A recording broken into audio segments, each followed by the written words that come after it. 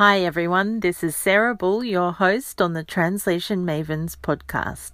This is the fourth full episode of the podcast, and today I'm talking to Kate Corliss, a legal translator who's currently based in Melbourne, although she has been based in all kinds of different places. In this conversation, we talk about how Kate got into learning Japanese, how she ended up being a legal translator, and how she went with the jump from working in-house to going freelance, and how that has changed over time. Kate and I used to work together in a law firm in Japan, and for me it was so fun to talk to her in this kind of long conversation for the first time in ages. She has lots of great insights, and I think it is going to be really interesting for people to listen and see how Kate has made being a freelance translator work for her. Enjoy, and I'd love to hear your thoughts after you've listened. Bye.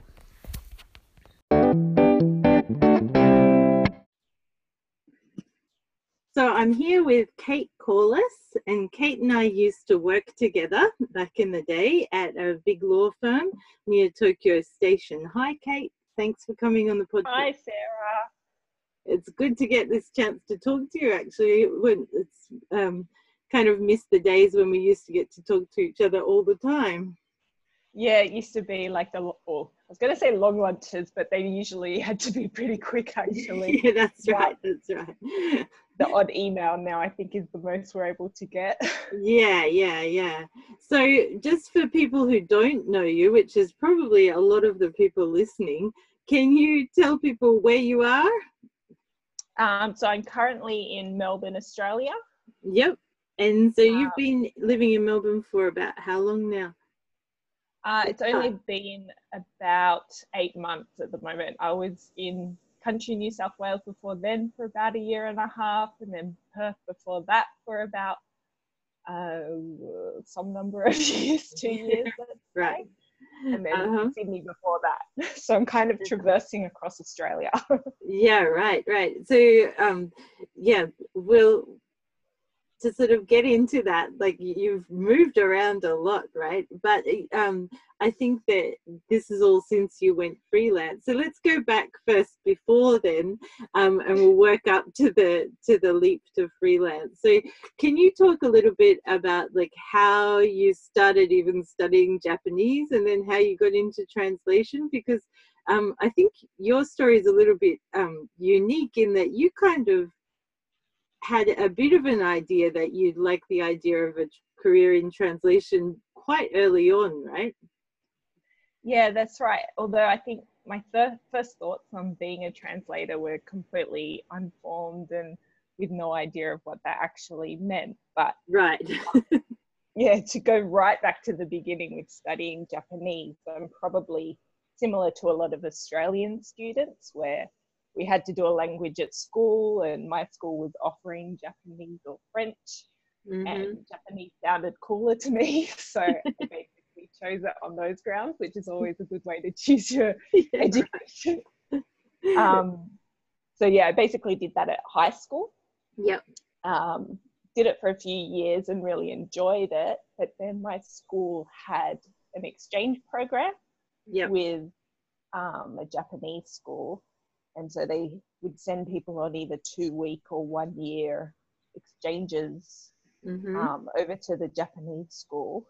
And my sister wanted to go for the 2-week one, and I sort of didn't want to be showed up by her. So I decided to go with her. And then after that, I was told about the year exchange that I was in the right grade to be able to do. So So your sister didn't get hooked on Japan like you did after the 2-week exchange? No, well, she did Japanese at school as well, but sort of stopped with Japanese once she got to the end of high school. She had other things that she was more interested in. So I had another sister who did Japanese as well, and she did it right through school, but she also just sort of did it at school as well. And it was mainly having that exchange opportunity for a year that kind of kept me going in the Japanese path, I guess. But you came over on that exchange when you were quite young, right? It wasn't after high school, is that right? Yeah, that's right. So it was offered to me when I was in year 11 in New South Wales. So I would have been about 15, maybe 16 at that stage. So yeah, looking back, it's sort of, I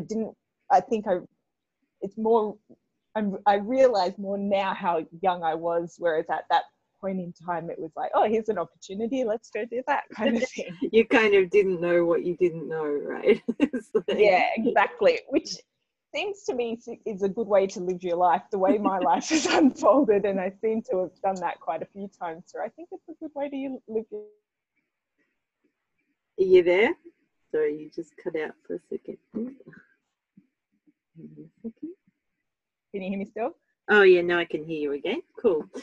Yeah, no, it's interesting, isn't it? I definitely have some of those moments as well, looking back, where I was like, wow, I can't believe I decided to do that. But it worked out okay. I'm glad I did. Yeah, that's it. Yeah, I think there's something to be like said for making those kind of decisions without over analyzing them sometimes, even though they can be a bit stressful. But so coming at that age, did that mean you're basically taking a year off school and then you go back in with the students who were a year below you? Yeah, that's right. So so when I went through school anyway, I don't know if things have changed. I was in New South Wales, where basically your year 11 and year 12 were sort of your last 2 years of high school. So although year 12 is the main focus of the last year, you also did a certain amount in year 11 to prepare for that. And so I took off just before that started to go to because Japan. Year 11 and year 12 are kind of a set, yeah? Yeah, that's right. You kind of have to follow through from year 11 to year 12. Right.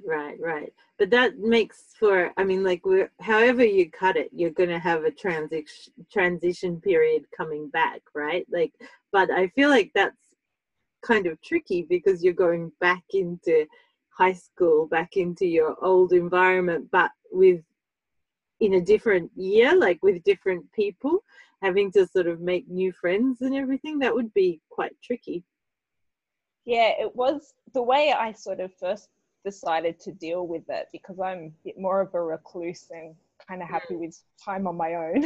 I had kind of, the year in Japan had kind of made me really want to focus on my last couple of years, whereas before Japan I felt a little bit lost. And so going to Japan actually gave me a bit more focus.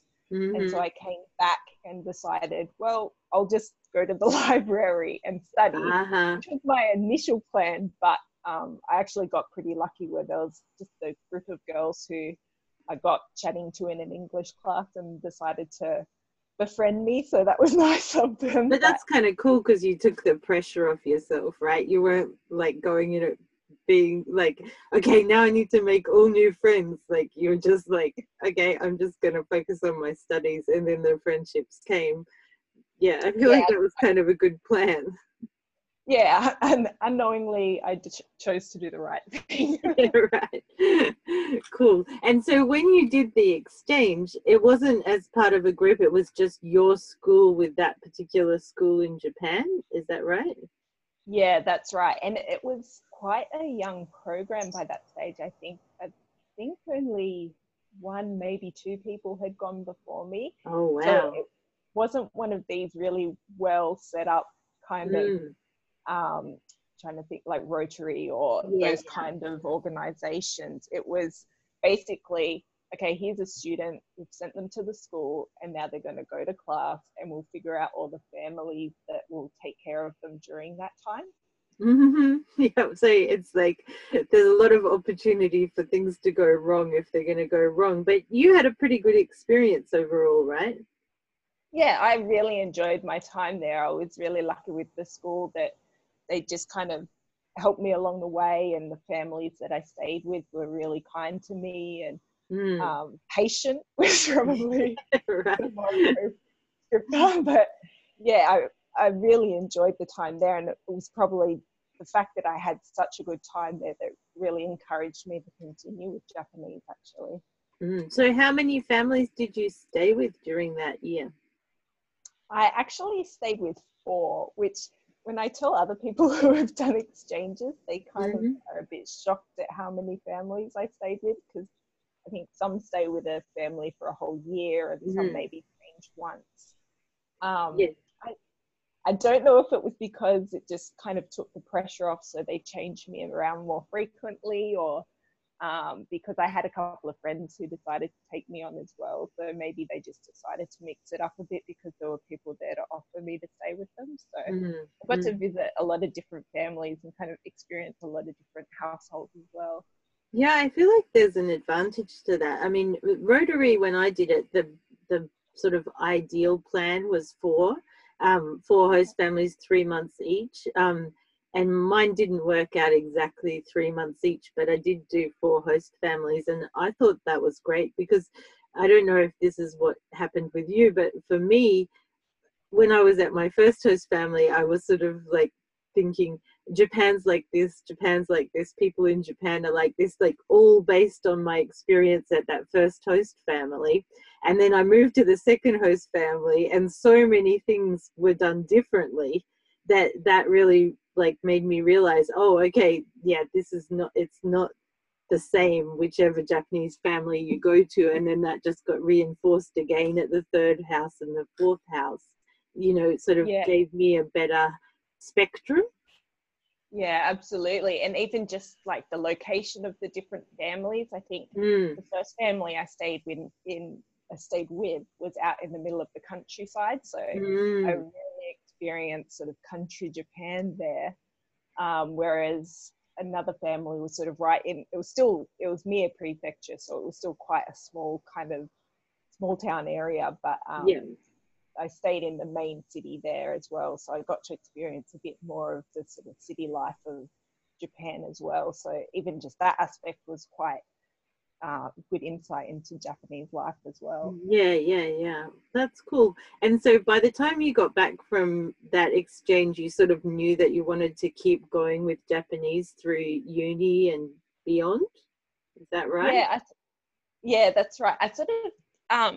I came back from Japan and I remember just having this thought of, well, first of all, that I really enjoyed Japanese, so I wanted to continue with it. But also for some reason it popped into my head of like, oh, maybe I'll be a translator. And I still, looking back at that stage, I don't know why that was in my head, because I don't even think I knew what a translator was. I just liked, well, when I'd been in Japan, I'd really enjoyed reading and writing Japanese as opposed to speaking. So it seemed like that sort of direction might be something that I would be interested in. So it kind of stuck in my head from that point that I wanted to keep going, and maybe somewhere down the road translation would be an option. Yeah, right. But it's interesting that you say that, like, you focused in on the reading and writing, which is actually, a sort of really good insight to have early on, right? Like, I know when I did my master's, I had no idea at the beginning, because I had to study interpreting and translation, and I really didn't know which option appealed to me more. I was kind of, like not leaning one way or the other, and I sort of had to have a go at both of them before I could see that translation was a better fit for me. But because you had that clarity, then that helps you, with decisions further down the track. Yeah, I think you're right with that. Like, to be honest, it was probably based on the fact that I sort of felt quite nervous and not very confident with speaking Japanese. So the idea of either reading or writing behind a computer kind of appealed to me, not having to put out there and talk face to face with someone and feel confident that what I was saying and hearing was the right thing right there. Yeah. Cool. I mean, I think that's great to have that clarity early on. And so there's a few, like when we talked before this, before recording the podcast, and like, I asked some of these questions, it really stood out to me how many times that some kind of opportunity has come up and you've just suddenly gone, yeah, okay, I'll do that. That seems to be like almost like a reoccurring theme in your life, right? You've made some big changes like quite quickly. Yeah. So do you want to talk about how you got into studying translation, how that happened? Yeah, so I guess sort of continuing on from school, I sort of make that link first before getting onto the translation bit. But I did go into university and basically just studied Japanese at university, like not foreign Japanese or anything like that. Literally Japanese, because I didn't really have any clue of where I wanted to go with it. So I focused on that, and then got to the end of my undergraduate degree and kind of realized, oh, so I have all these Japanese skills, but I don't really know what to apply it to and actually start earning money as a person of society. So I kind of thought, well, what about just being a teacher? Or I shouldn't say just, being a teacher. Greatest respect for teachers. Yeah, absolutely. I thought, oh, okay, being a teacher is probably not a bad idea. That was something I thought of before doing Japanese anyway, so why not do Japanese teaching? So I put my name down for a DipEd course, teaching Japanese, got into that, and then just sort of last minute before uni semester started, I suddenly had that idea pop back in my head of, oh, what if I was to be a translator? And it's like, I don't really know what it is, but let's have a bit of a look into it. And luckily the internet was around at that stage, so I could do a little bit of searching there, and found that there was this course down in Melbourne. So I was in Sydney at the time, but there was a course in Melbourne for a Master of Translation. So I thought, well, it's probably too last minute anyway, but I'll just give it a go and see what happens. And sent in my application, and then I think it was literally about a week before the semester started, I got accepted into the course, and so decided to just go for it and packed up my bags and got my dad to drive me down to Melbourne. But that's kind of cool because, you know, a lot of people just would have decided way earlier just not to bother, right? Like it's like, oh, but I've already been accepted, I won't worry about it, or oh, but it's probably too late, I won't bother trying to apply, or then, you know, finding out so like close to the start of semester just being like, oh, but I couldn't possibly, like, you know, rearrange my life in a week or you know, but you just were like, oh, I'll give it a go. And then, I mean, I assume you're really glad that you did that course, right?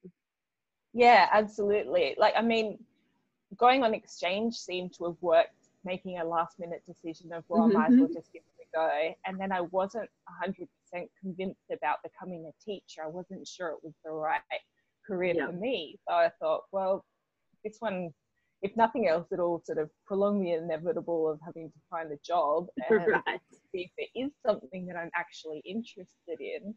So as much as it seemed last minute, it also kind of made sense as well. Yeah. And so can you talk a bit about the course? Because just for people who don't know, the course that I did was in Queensland and your course was in Melbourne. So we're talking about different master's courses. Yours was in translation, and mine was in translation and interpreting. But both of them are specific to Japanese. They're not like a general translation course that has people who are doing different languages. They're both Japanese specific, right? So, or am I wrong on that? So there was a couple of courses on offer so I did it at Monash University, and the translation section, or the purely translation course, you actually did do a lot of the translation theory with languages, because it was quite theory heavy. So like we took a lot of time learning about the background to translation and why it is art form or science, or whichever way you want to look at it. But then also there was the language specific part. So I would join up with the other students who were learning interpreting and translation at that point. Okay. Yep. And then we'd join and do the languages part together. And so I sort of got to see a bit of both sides of it. So were there people doing translation postgraduate degrees in different languages that also took the same sort of translation theory courses as you? Or everyone was doing Japanese? In the actual translation theory part? Yep. Yeah, so in the theory part, it was a mixture of languages. Okay, there cool. were a couple of other Japanese students, but okay, yeah, so that's different. Yeah. Yeah. And so were there any particular things that you learnt in that course that you found really, really valuable, or things that you wish they'd covered that they didn't? Or I think it was a good starting point for someone who knew nothing about translation. Looking back on it now, I still sort of think about it a bit and see how it applies to the work that I do. It was really helpful for someone who had no idea. Like, you just sort of, I don't know if everyone's like this, but when you kind of think of, when at that stage when I was thinking of translating, it was like, this word equals that word, this word equals that word, equals that word. Here is a sentence, this is the same sentence between the two languages, kind of thing. And so obviously we know now that translation is not that case. So it kind of got anyone who was in that mindset past that and thinking about it more as a sort of separate language pieces and all that kind of thing. So just making sure that the students knew exactly what translation can entail. Yeah, but then there were also the practical components of it as well, right? So you were given Japanese text to translate into English, and then you get feedback on your translations? That's right. I think we had sort of weekly assignments where you get a different subject. So it might be law or media or that kind of thing. And given a week to go over this translation and get some feedback. Sort of sometimes wonder what level those translations might have been. I'd be a little bit scared to go back and have a look at them. I don't want to go back and look at my work from university either.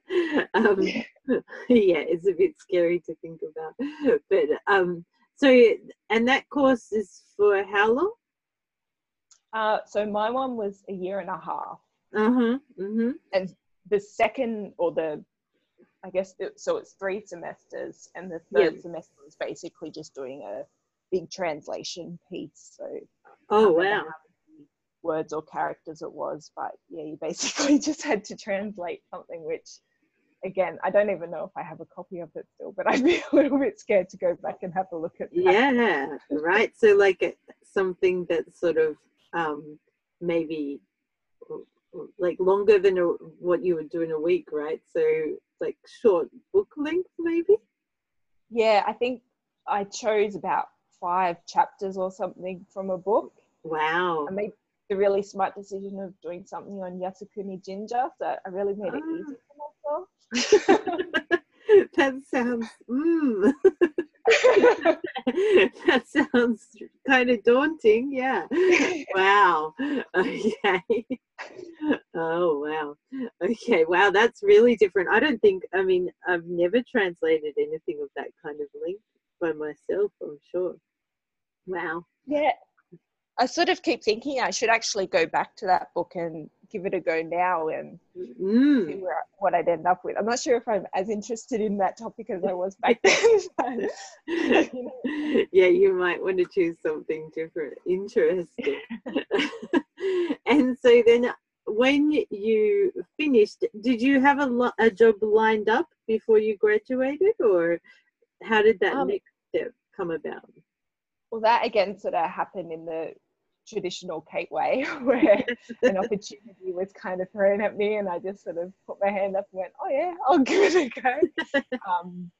So it was basically probably a couple of months before the end of graduating from that course, and one of my lecturers said how there was a law firm in Tokyo that was looking for some graduate translators, and if anyone might have been interested at that stage. And I'd already made the decision that I was going to go back to Japan because I hadn't been for so long, and I really felt like my Japanese language was sort of starting to decline. So I wanted to try and bring it back up again. So I thought, oh, maybe I'll go back and do, which I'm going to say the wrong one. Is it JET?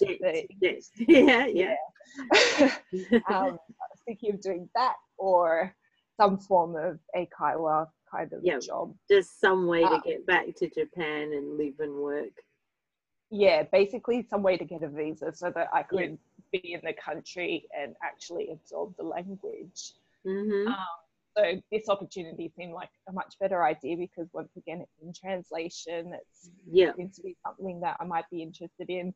The law side of it sounded a little bit daunting. I thought, well, they're looking for graduates, so they must recognise that no one's going to be great at it, I hope. It's reassuring when you're a new graduate and the position is specifically looking for new graduates, right? Because it's sort of like, oh, okay, so you're not expecting somebody who already knows exactly what they're doing. Yeah, absolutely. And especially for the company that was offering the job, like, they really wanted someone who would sort of take on their way of translating as well. So I think at that stage, if they got someone who had too much experience, it could have been quite hard for them to sort of become a part of the company as much as they wanted at that stage. Yeah. And so to get that job, this is the same job, by the way. So Kate and I worked at that law firm together. So I assume the process was pretty much the same. Like, you apply, send through your resume, then they ask you to do a trial, and then did you have a telephone interview? Yeah, I had.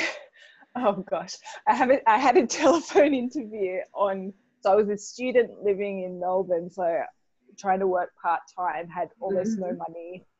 And our telephone was sort of half broken, so you kind of could hear every second word that someone was saying on this interview for this job, with every second word cutting out in Japanese, which I was still pretty rusty at because I hadn't been back in country for a while. So I was like, I think this is what you said, so I'm going to answer with this, and I have a feeling I got that wrong every so often. So it was a bit, I specifically remember hanging out the phone. I was on my own in my apartment, but hanging out the phone and just saying straight to myself, well, I did not get that job. Right. It sounds a bit traumatic. I mean, I remember the phone interview component and how nerve-wracking it was, even on a working telephone. Especially when halfway through they sort of, switched to Japanese all of a sudden, and it was like, oh, okay. Right. But you got the job, and that's also, I mean, you were going to Tokyo. You'd never lived in Tokyo before, right? So that's a kind of leap of faith.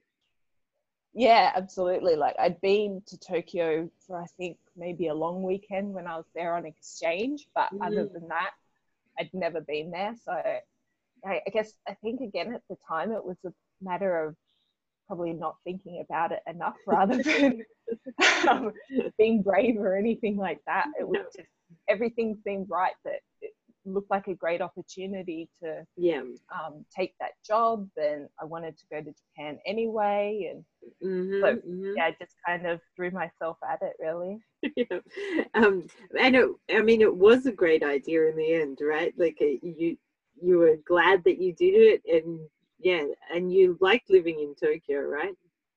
Yeah, absolutely. That was some of the best fun I've had, or fun and working fun, working experience that I've had ever. Like, without that, especially without that grounding for my translation, I do not think I would be at the point I am in my life now, where I can feel more confident in the way that I work and kind of work that I produce as well. The people who were there would take so much time with you to teach you everything that you needed to learn, whether it be language related or law related. I mean, sometimes it felt like you were thrown in the deep end, and then you kind of had to learn sort of on the run and hope that the words you were using were even somehow close to what they wanted. But generally speaking, it was a really supportive environment. And yeah, I really think I was lucky to have that as the first place that I worked as a translator. Yeah, and that was your first grown-up job too, right? Like after finishing uni and like first full-time. Yeah. Yeah. And the connection's gone a little bit. Are you there? Yeah, I'm here. Yep. Okay, cool. We're back again. Sorry, Australian internet. But so, I mean, obviously that was a really good place to work and you were enjoying living in Tokyo, but you did decide to leave after about 4 years, is that right? Yeah, that's right. I think by that stage, I can't remember exactly how long the visas lasted, but I think by that stage my visa was getting close to ending, and quite a lot of the people I'd hung out with at that stage who were sort of from other countries or whatever had started to leave as well. So it sort of felt like everyone was leaving, so maybe it was a time to start considering leaving as well. And then a few things happened at home with my family, so I just thought, I think it's time for me to just take what I've learned, and I hope that I can make it as a freelance translator back in Australia. Yeah, and so were you nervous about that, like, or excited, or I mean, I think everybody, a lot of people know that sort of the impetus for me to go freelance was that I had my daughter, and then after sort of a year of working at home, kind of half time, it was sort of time to go back into the office. And the idea of commuting back and forth again, as well as looking after my daughter, I was just like, oh yeah, no, okay, it's time for me to go freelance. But it was scary. I felt like I was doing it before I was ready, before I kind of wanted to. So how did you feel about it at the time? I certainly had that same feeling, like, as you said before, that job had been my first full-time proper job, right? Like anywhere in the world, not just in Japan, anywhere. So the idea of going straight from that to running my own business was a bit like, I don't know, I think again it was the thing of not thinking enough about it kind of helped me get through it in a way, because I think if I knew exactly what it entailed, it may have been a lot trickier. But I also was a bit lucky because a couple of people who'd worked both at our firm before us and at different companies as well around us, they had started to go freelance, and they kind of, I kept in contact with them, and they gave me a bit of an idea of what that working life was like. So I thought, well, if nothing else, I have people I can ask questions of. So I think that was the main encouragement. I think it definitely helps to have people who you know, like quite sort of close in your circle, who have sort of taken those kind of steps before, so you can have an idea of what it looks like. And that idea of having somebody to ask questions to is kind of huge, right? Yeah, certainly for the translation sort of side of things, it was really helpful having them. And then it was also pretty lucky back in Australia, there's a lot of stuff that the tax office does to sort of encourage small businesses to get up and get started, get up and running, and to give you a few tips on what to do to make sure that your business is running smoothly. Right, cool. So when you went back then, like, how did it go once you actually did launch your freelance business? Was it? It was pretty hectic. Right. I mean, I'd never really been good at knowing exactly how much money I earned. Like when I was in Japan, the amount of money I had seemed to be enough because I never ran out. I never felt like I was sort of living in squalor or anything like that. So I just kind of never looked at the numbers on my paycheck each week. Right. But then when I got back to Australia, I was like, oh, how much money does someone need to actually live? And I started realizing that maybe I should have paid a bit more attention to those paychecks. And so it was just a matter of, well, I'll just take any job that comes, basically. And yeah, so literally signed up with a couple of agencies. Was still working for the firm that I'd been at in Japan, and then had a couple of connections with other people as well that kind of helped along the way. But yeah, because I had this idea of like, I have no idea how much money I need or how much money this job will even give me, I just kind of really pushed myself to make sure I earned a suitable amount of money, or at least an amount of money to be able to survive. Right. So in the beginning, that looked like taking on sort of too much work, maybe? Yeah, absolutely. So I think my work day back then would basically start at 6 a.m, and then I'd just go as late as I had to. And sometimes that was maybe 2 a.m. the next morning. Oh my goodness.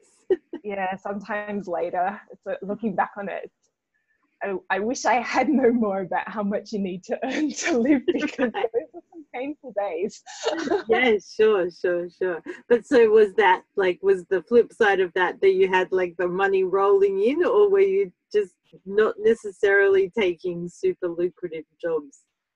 Well, I wasn't taking super lucrative jobs, but it's amazing how much you can earn when you're taking a low-paying job if you take enough of them. Not that I was rolling cash. No, but you didn't have to worry about paying the rent. No, and like I know I went and spoke to an accountant when I first got back to Australia and sort of said, oh, I'm going to be a translator, and so I'll see you at tax time, basically. And then when I went back to her at tax time after the first financial year, she was like, oh, I really didn't think I'd see you again. I did not think you would earn any money. I was like, oh, thanks for the vote of confidence.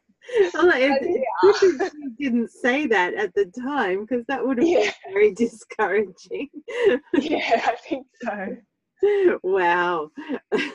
So at some point that changed, right? Because I assume like that you cannot be working those kind of hours these days. So can you talk a little bit about the shift that I assume has taken place to hopefully a more sustainable and enjoyable lifestyle? Yeah, well, you're right, that did not last too long, because that's how you go a little bit crazy if you try and live off minimal sleep. But I started realizing, I think it was actually the realization of what freelance could offer me rather than what it seemed to be taking from me. I started to realize I should make some kind of switch or use it to my advantage better, I think was probably the way I saw it. So a real mindset shift. Yeah. And the initial shift was probably not the smartest shift, because I sort of decided to travel around the world for about 6 months. Yeah, I remember that period. I was like, I could not keep track of where you were. You were buying like round the world tickets, right? Yeah, I'd initially gone to the US just to visit a friend there. Yeah. And it was for iJet, I think. In Seattle. Yeah, so I went to that, visited a friend there, and another friend who also went to iJet was getting married in Europe like 6 months or so later. So he made the wise suggestion that I should travel all the way around the world and land in Greece for his wedding in 6 months' time or whatever that was. So I decided to follow him up on that. Went to the local travel agent and booked my round the world ticket. Right. And all of this time you're working. Yeah. So again, I think the fact that we'd worked at a company that made me realize the importance of sort of confidentiality and stuff like that. It made me realize what that actually involved as well in traveling around. So having to get things like like SIM cards in every country, making sure that I had enough data to be able to work, not using all the public Wi-Fi and all this kind of thing. It was actually a lot more than I sort of bargained for, but it sort of was a way of making me realize how much I can get done in a day, but still do just a reasonable amount of work. Right. I don't know if that makes any sense at all. Yeah, no, it does, because instead of, you know, getting up at 6 and basically working through until you're done in the middle of the night, you had to fit in the other things, right? Like getting from one place to another, and like hopefully seeing some of these destinations that you were visiting. And yeah. That's it. You don't want to book a ticket around the world and be sitting in your hotel working all the time. You kind of want to be able to get out and see things. So it actually sort of shocked me into realizing that you can work for a certain amount of time and then go and do a bunch of stuff the rest of the time.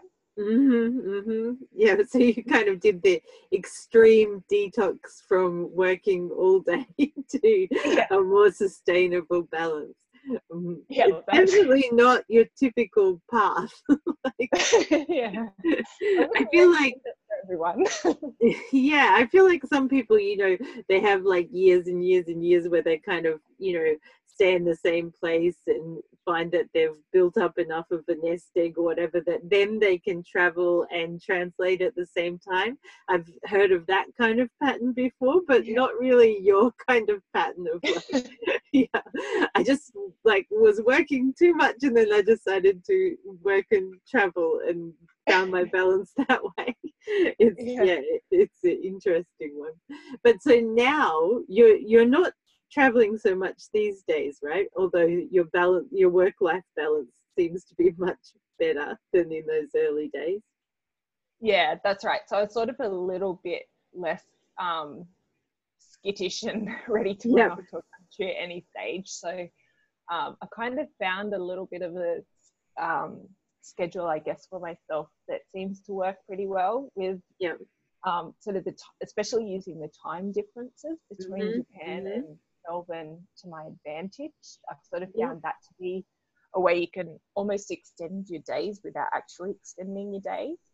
So now I still sort of, well, actually no, I don't get up as early as I used to. It tends to be closer to 8 o'clock that I wake up now.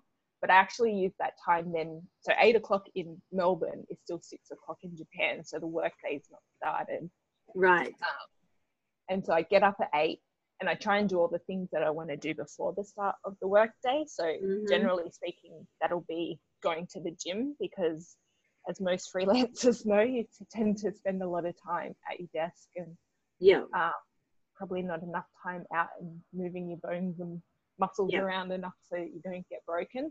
I'll go do that and then come back and eventually start my work day by 11 o'clock Melbourne time. So that's sort of 9 o'clock-ish at the moment in Japan. And then, sort of allow myself to be available for emails during the Japan work day.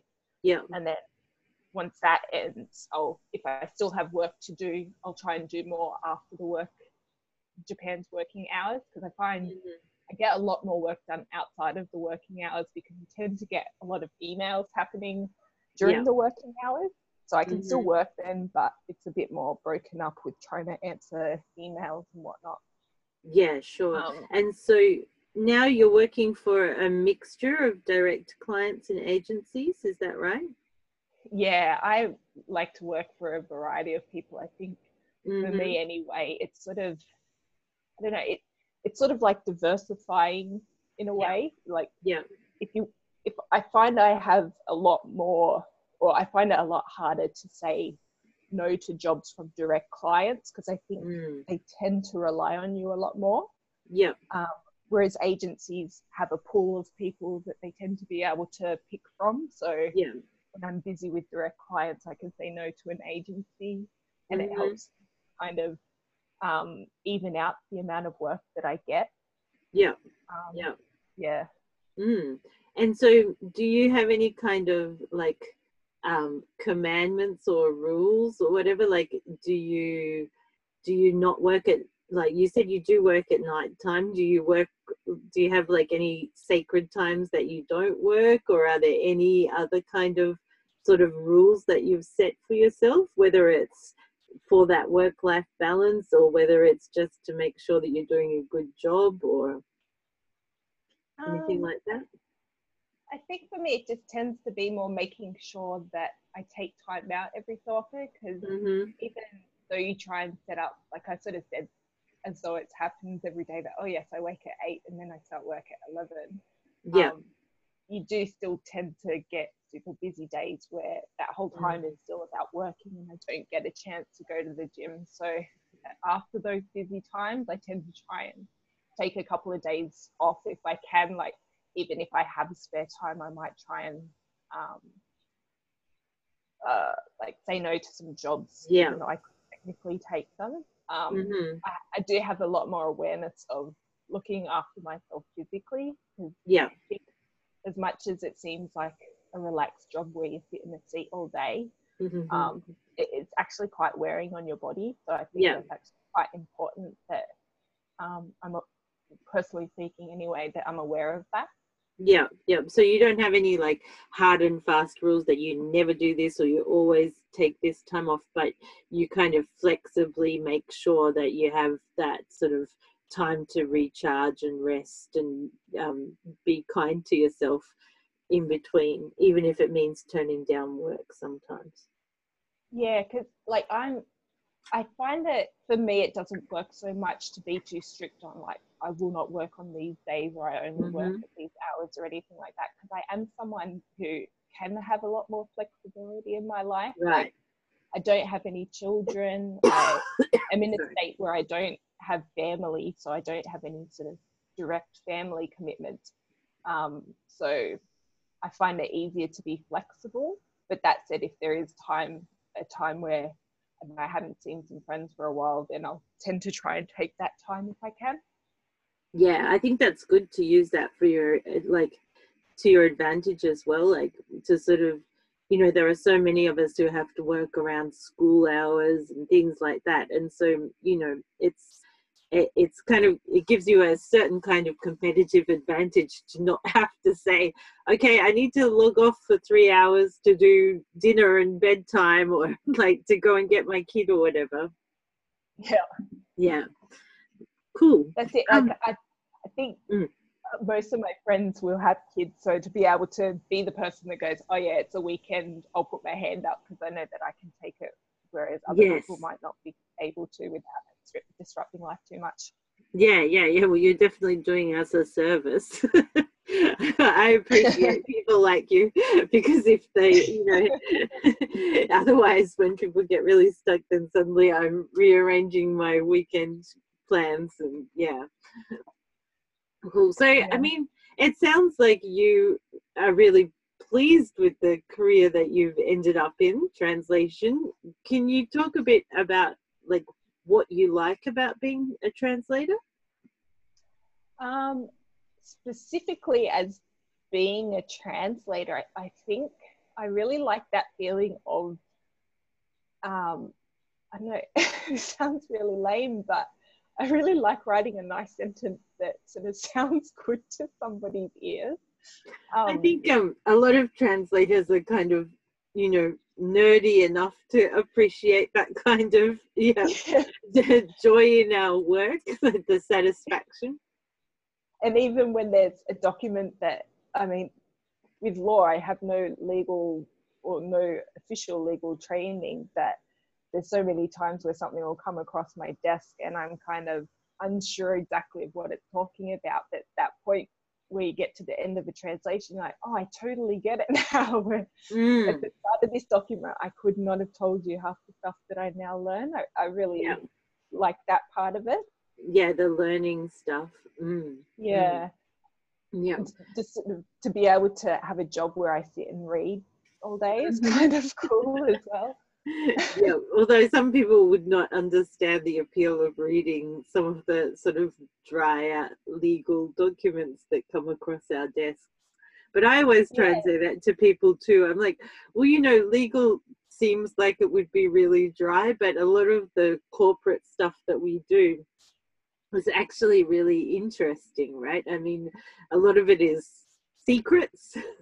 Stuff that you wouldn't otherwise know about or get to read about, which is kind of cool. I always get a kick out of that. So you get to read the news sometimes before it comes up on That's So, right. That's right. Or I you just see about something, that. yeah, yeah, you see something on the news and you're like, okay, that's an interesting way to put that. Like it to present it to the world. Or yeah, no, I think it's one of the appeals. I mean, like it depends on what kind of translation you do, but for legal, I think that's one of the fun parts of it, is those kind of windows into stuff that you normally wouldn't have access to. Yeah, and I think also it's, for me, it's a good mix of almost like an art form and a bit of a science. I've sort of always walked the edges of those two fields, like being slightly arty but not enough to ever be an artist, and slightly scientific but not ever enough to call myself a scientist. And so especially with legal translation, in my eyes, it's sort of scientific in the sense that you're putting this puzzle together that sort of needs to logically make sense. And then artistic because you still have some freedom in how that actually sounds. Yeah, no, I know what you mean. So from that, would you recommend translation to someone else as a career?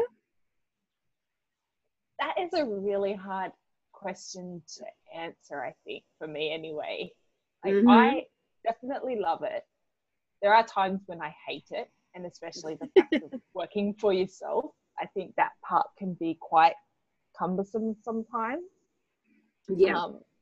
But I think, speaking as someone who just sort of goes with the flow, yes, I think if all the signs seem to kind of point to it, where you enjoy languages enough, and then I don't know, maybe you're a reader or you like to see how things logically fit together or something like that, then I certainly think it's worth looking at.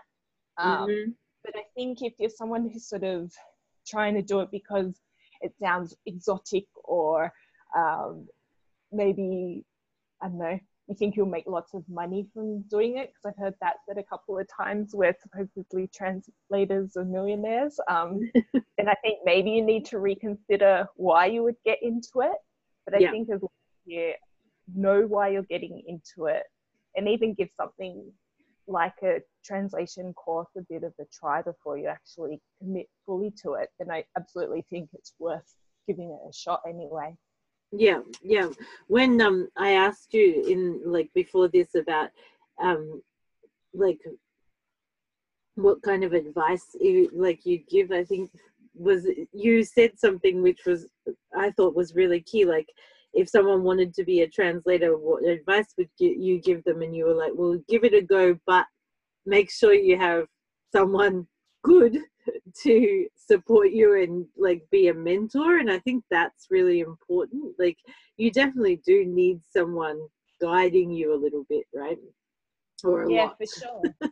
Yeah, like if it hadn't been for the people at our company that sort of guided, or for me anyway, guided me along and took the time to explain things to me and everything, I really don't think it would have been quite as a positive experience as it has been. So I think, I mean, I can't speak from experience, but I cannot help but wonder how people who go straight into freelancing cope, because I would find that quite, well, first of all, I'd find it to be quite a solitary kind of act. And so you're never getting that feedback or interaction that I found so useful by going in-house.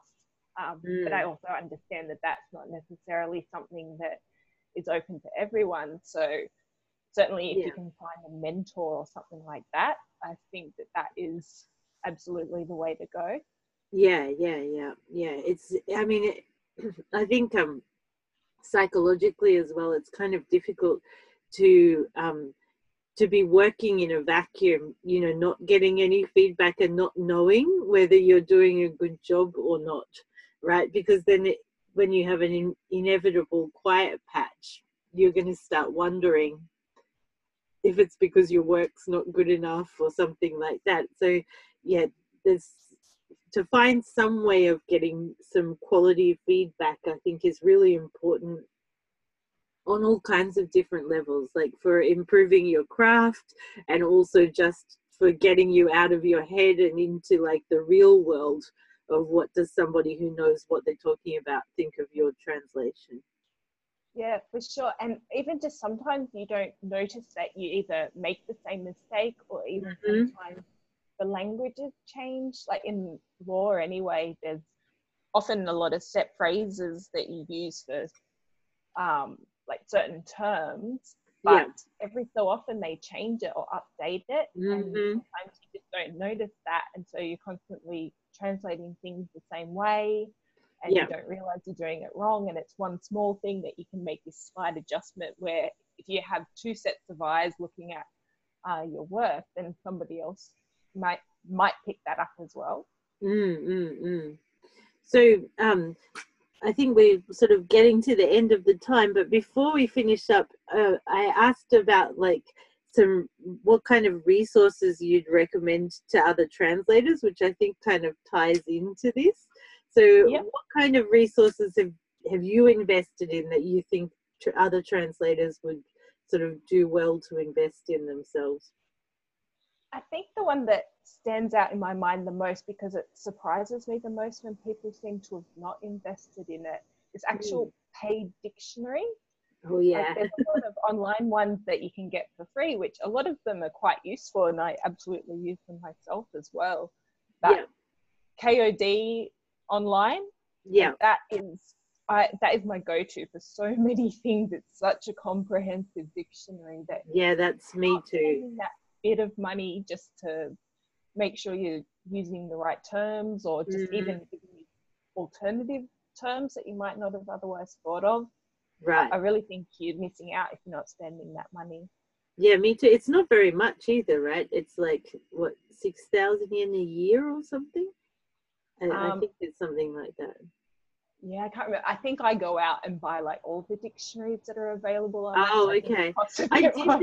I did that once, and then I found that I didn't really get that much value out of the other ones. But maybe I should revisit, because they do change the mix of dictionaries or add more. But this is for people who don't know, this is the Kenkyusha Online Dictionary, which is basically what people used to call the Green Goddess, the massive, I think it was maybe even 2 volumes, I'm not sure, but a green sort of doorstopper dictionary that used to set you back like however many man, I think, and was out of date by the time that it went into print, right? But now you can subscribe to it online, which means that it's updated all the time. And you can search, and they have Super Daijirin, I think, is the Japanese dictionary that's included in the subscription. And I love that dictionary. It's not the answer for everything, but it saves a lot of time of, searching in multiple different places to kind of check that something is a reliable translation. For a lot of terms, it's just a very like quick and easy way to find a reliable translation. And I think for the same for you as well, like, it's not necessarily that we don't know that word and what it means.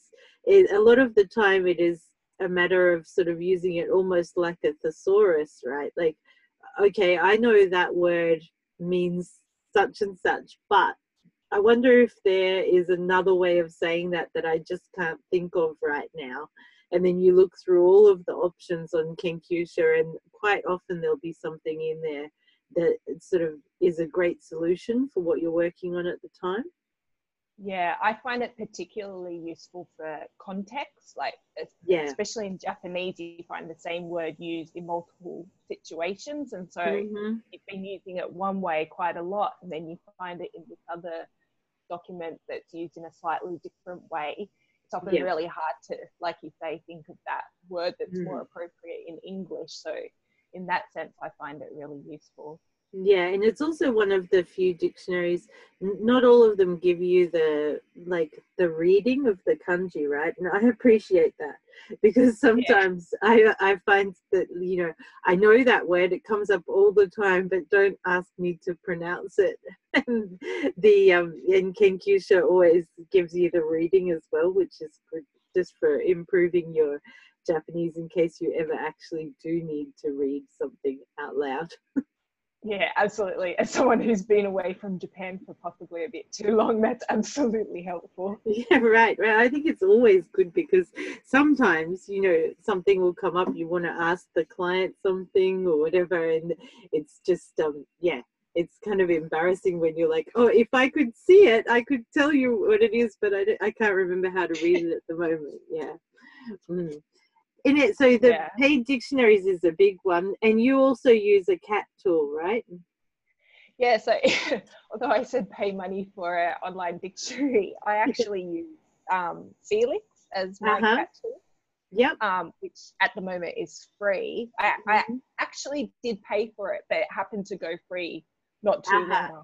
after I got it. But even when it Yeah. was a paid for product, it was pretty cheap. But I Yeah. found that to be invaluable. And the fact that it's free, it's, if nothing else, it's really handy for learning how to use a cat tool if you're a Mm-hmm. bit worried about spending all the money Yeah. on a more expensive um, tool. Then you can sort of get a bit started on Felix and then maybe decide if you want to go on from there. And I, in Yeah. fact, even bought WordFast, but I just found it that little bit too tricky to try and figure out how to use it while I was working at the same time. At that point, I wasn't able to do both at the same time. So Yeah. I sort of gave up on it and ended up wasting a bit of money on that, I think. Yeah, but just for context, you've used Trados in-house, right? So you're Yeah. not basing this cat tool decision on like no knowledge of other cat tools. So I think you and I went to Trados training together, right? Like 2 days of Trados training. Yeah, Yeah, I did that and I did it a bit at uni as well. So I had a yeah, bit of an idea, which helped. yeah. But you find Felix to be like enough for you at the moment, and you might move to a paid solution at some point if it makes sense. Yeah, like just I think anyone who's sort of resisted getting it for a while for whatever reason and then Mm, started using it, the thing I think I heard a couple of the people you spoke with in other episodes of your yeah, podcast also mentioned that, oh, I just wish I'd done it sooner. Like, yeah, honestly, right, if right. I'd done it sooner, some jobs where you might have to constantly search back and try and find the way that you've translated something before, or you haven't even realized you've translated it before. The Yeah, cat talk just is a reminder, I find, more than it actually translating for me. It's mm-hmm. a reminder of, oh, you've written this sort of similarly Yeah, earlier on, so maybe you should make it as consistent as possible, seeing as yeah, it's a more translation. yeah. No, I think it's really smart. It is. It's just kind of outsourcing some of your brain power, right? Leaving Yeah. that brain power for other things. Mm. And especially when you get a couple of jobs that are very similar and use the same terms in Japanese but different terms with the different clients, it's a really good way to remind yourself how that client likes to Yeah, translate right, things. right. Yeah, I think that's important if you're juggling multiple clients, right? Because, obviously a client is going to be more likely to come back to you if you make their job easier, right? If you do things the way that they like it without them having to correct it every time or remind you every time of the specific, preferences that they have. Yeah. And even, I'm sure you found it as well, you tend to get seasons when it comes to translate or legal Yeah, yeah. translation work, where it seems like every Japanese company is buying every other Japanese company or Yes. whatever. And so all these terms are coming up over and over again. So you kind of can build up that memory quite a lot and it becomes really useful during that season. Yep. Hmm. Cool. Well, I think you've had heaps of interesting things to share with everyone, lots of food for thought. Now, when I asked you where people could find you, your answer was they can't. So, because I know you don't like to hang out on Facebook, but for people who do want to talk to Kate in person, you might have an opportunity at iJet next year. Is that right? Yeah, that's right. I'm off Facebook now, so no one can find me anymore. But yeah, I'm hoping to go to iJet. I believe it's in Cairns next year. So yeah, hopefully I'll get there, and I'd absolutely love to talk to anyone. Hopefully there's other people out there who have made decisions on a whim as much as I have, and I can feel less lonely, more responsible. I feel like among the translation community you might hear some interesting stories on that kind of in that vein. Yeah, well, I'm looking forward to hearing other stories from you with the podcast as well. Yeah, I love digging into people's translation careers, because everyone has their interesting backstories and how they make the life work for them now. And yeah, thank you so much for coming on and helping us to sort of grow the bank of stories. I think it's especially helpful. I know that if I was a starting out translator again, I would have loved to have listened to these kind of conversations. So hopefully other people will find them as useful. Yeah, absolutely. Okay, thanks, Kate. Thanks, Sarah. Bye.